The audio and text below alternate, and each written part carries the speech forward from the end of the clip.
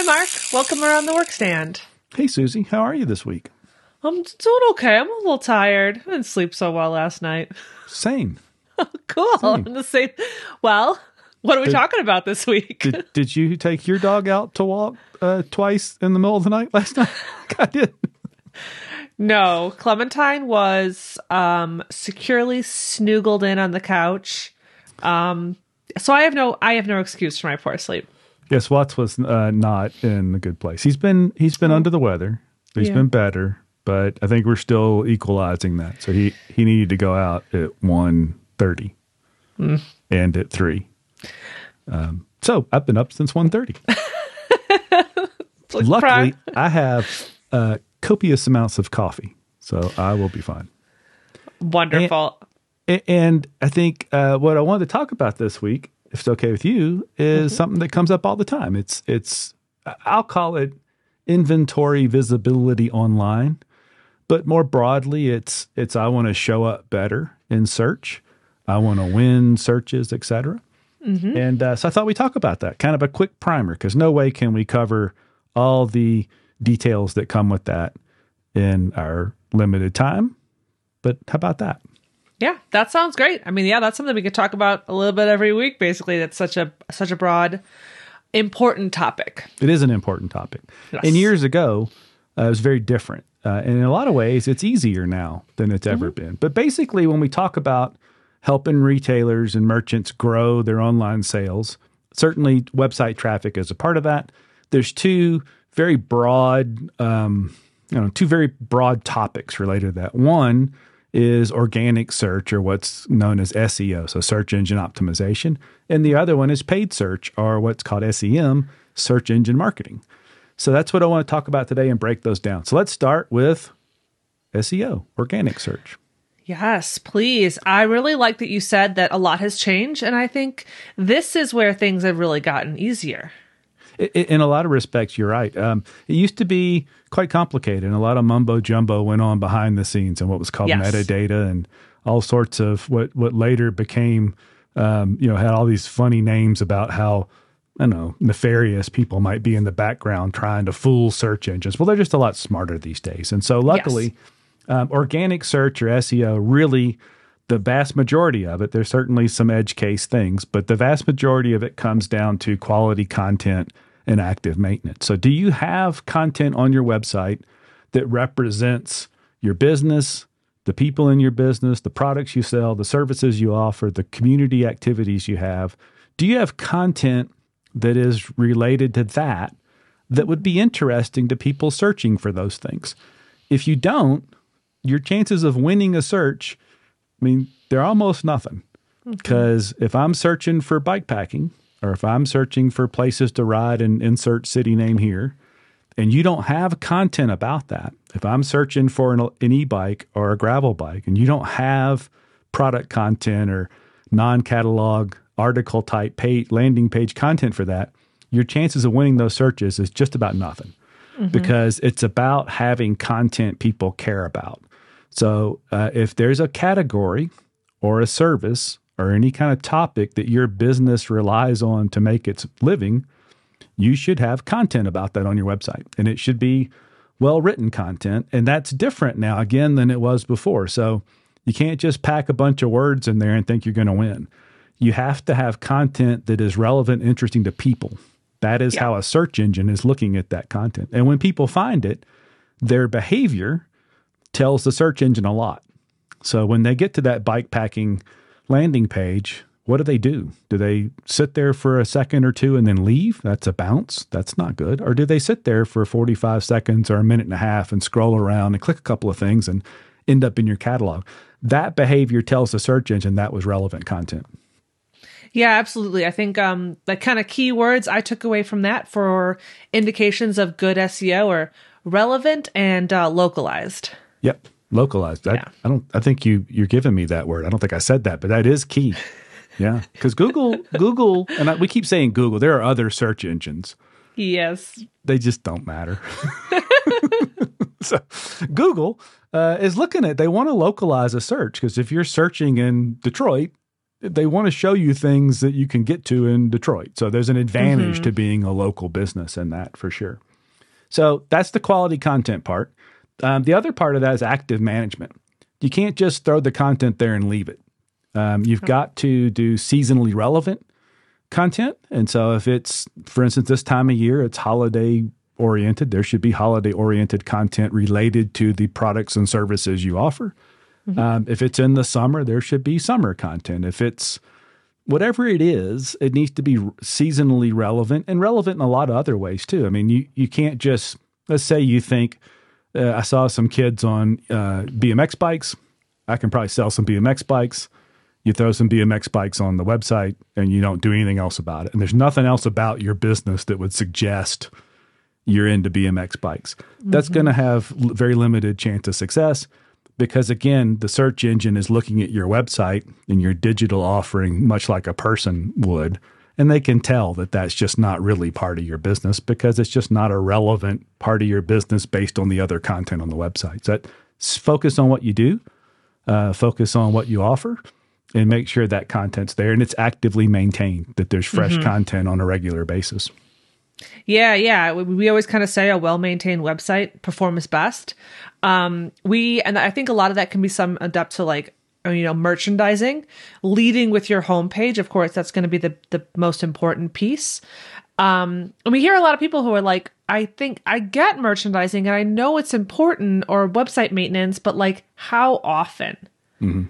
So I think, I would say my rule of thumb would be that hero, that first kind of graphic, with a good, what am I trying to say? With a strong CTA with a specific link destination that's going to be located right underneath your like kind of your banner or your navigation. That lack of sleep is coming for me.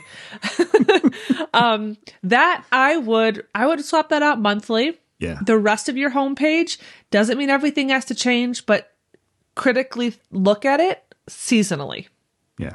So every quarter, And when things change too. You get a new brand in, you're having a sale, you're supporting an event. When something changes, think about that in relation to, well, if somebody lands on my homepage, which is for everybody's website, the homepage is the most traffic site. If somebody lands on my homepage, how am I going to tell them this new thing happened or I'm supporting this event or I'm part of their community? Yeah, bringing it back to some of the conversations you have in store. You have someone who walks in, maybe they're a regular customer, maybe they're new. They're like, what's new? What do you have going on? Yep. What's a new product? What can you recommend? Those are those type of things. Yeah, exactly. I love that too. You're good about bringing that up. Think about your homepage the way you think about the front of your store when people come in, because that really is how they're going to come meet you in a lot of ways. Tell them those same things. There's some other, we'll call it ancillary or off-site activity that does help with organic search because it connects dots. So things like Google My Business, making sure your listing is up to date. Google likes to add things to that business listing, so make sure it's always complete. If you're doing things like posting there or answering questions, that's all good stuff. But do that across your social channels too. So make sure that those things are updated and they're pointing to the right places at the website, because that connectivity just shows that attention to detail. That's part of the active management. So that's the quick rundown of the organic part of things. And again, there's certainly some the last 10% type things that happen out there, but we tend to focus on the not low-hanging fruit, but the things that are the bread and butter of good SEO. But that gets us to paid search. So what happens when the organic part of things, the free part of things, isn't enough? What happens when you want more? And I think when you want more, and just as an example, if you go to Google and you Google something like, where did I put it? If I Google the Continental, which used to be my favorite tire, the Continental GP4000, I'm going to do the 5000 now because I haven't bought those tires in a while and there's a new one. But if you Google Continental GP5000, at least where I am, I see at the top of the page sponsored listings, those little rectangular boxes. Those are shopping ads. Those are paid. Below that there are a couple of organic listings that aren't paid. They're Continental Tires, and Amazon, and Bike Tires Direct. That's it. Those are the organic results specific to that in the body of the page. So there's some things about Reddit and another result down the bottom. It's going to be tough for big brands often to compete organically just because of the brand recognition that they have for their own product. But then if you look off to the right, you see another listing often that I think is tied to the Google business listing. But it depends on, it's not a paid thing. You can get that organically, but it depends on having your data in there. And so those shopping ads, this is what we've had a lot of success with for years, but most recently with the Google local inventory ads, to be able to put even non-shippable products, because historically products had to be shippable for Google product ads. Now you can have the local shopping ads, and those ads are powerful because you can be specific now. Where organic, it's a broader output out there. You're just, here's me, and hopefully the searches have to connect. With paid ads, you can be very specific about, I want to show these things in these places. So it helps you have a lot more intention about putting the products you need to put out there to high intent shoppers. We've talked a lot lately about intent, but if I'm Googling Continental GP 5000 tire, I'm probably getting pretty close to wanting that tire. And that's where these paid product ads come in. Now, there's also awareness ads, what Google calls search ads, search and display ads. And that's more general awareness type thing, bike shops near me, that kind of stuff. But these paid ads allow you to go get that traffic and bring it back to your website. Yeah, take an active role in getting in front of the folks you want to get in front of. Yeah. And especially, I love the Google local ads. I've used those personally because it's going to preference proximity. And really let a local retailer who maybe doesn't have a big kind of like shipping logistics program compete with things like with huge retailers like REI, Backcountry, Walmart, by getting their in-store pickup products in front of folks that are in their community. Yep. And a lot of times people will say, well, okay, there's these big retailers out there. How am I supposed to compete, especially if we're selling the same thing? Well, because of that local preference, and that's where these local inventory ads really matter. Sure, Walmart's can be local, but given a choice, most cyclists would rather come to a bike shop. If you don't, like in this case, there in that search for the GP 5000, there are no local bike shops in those results, paid or otherwise, until I get into the little business-related listings on the right. So there's opportunity there, even though Continental GP 5000 is a Continental product. Continental's going to have a lot of brand recognition. The other, Amazon's going to have a lot of weight in there. If there was a local result in that, a cyclist is going to pick that local result more times than not, and that's where the opportunity lies. Yeah, absolutely.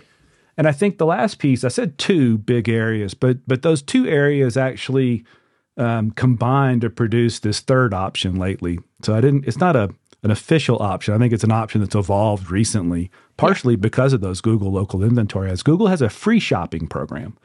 So if you can feed Google your product inventory, then it will you have no choice over what it picks. You have no choice over where it puts it, but it can pick up your products, again, based largely on that locality, and display those in different places. It won't be at the very top where those paid ads are, but in other places, very similar looking ads will display, even from those business listing ads.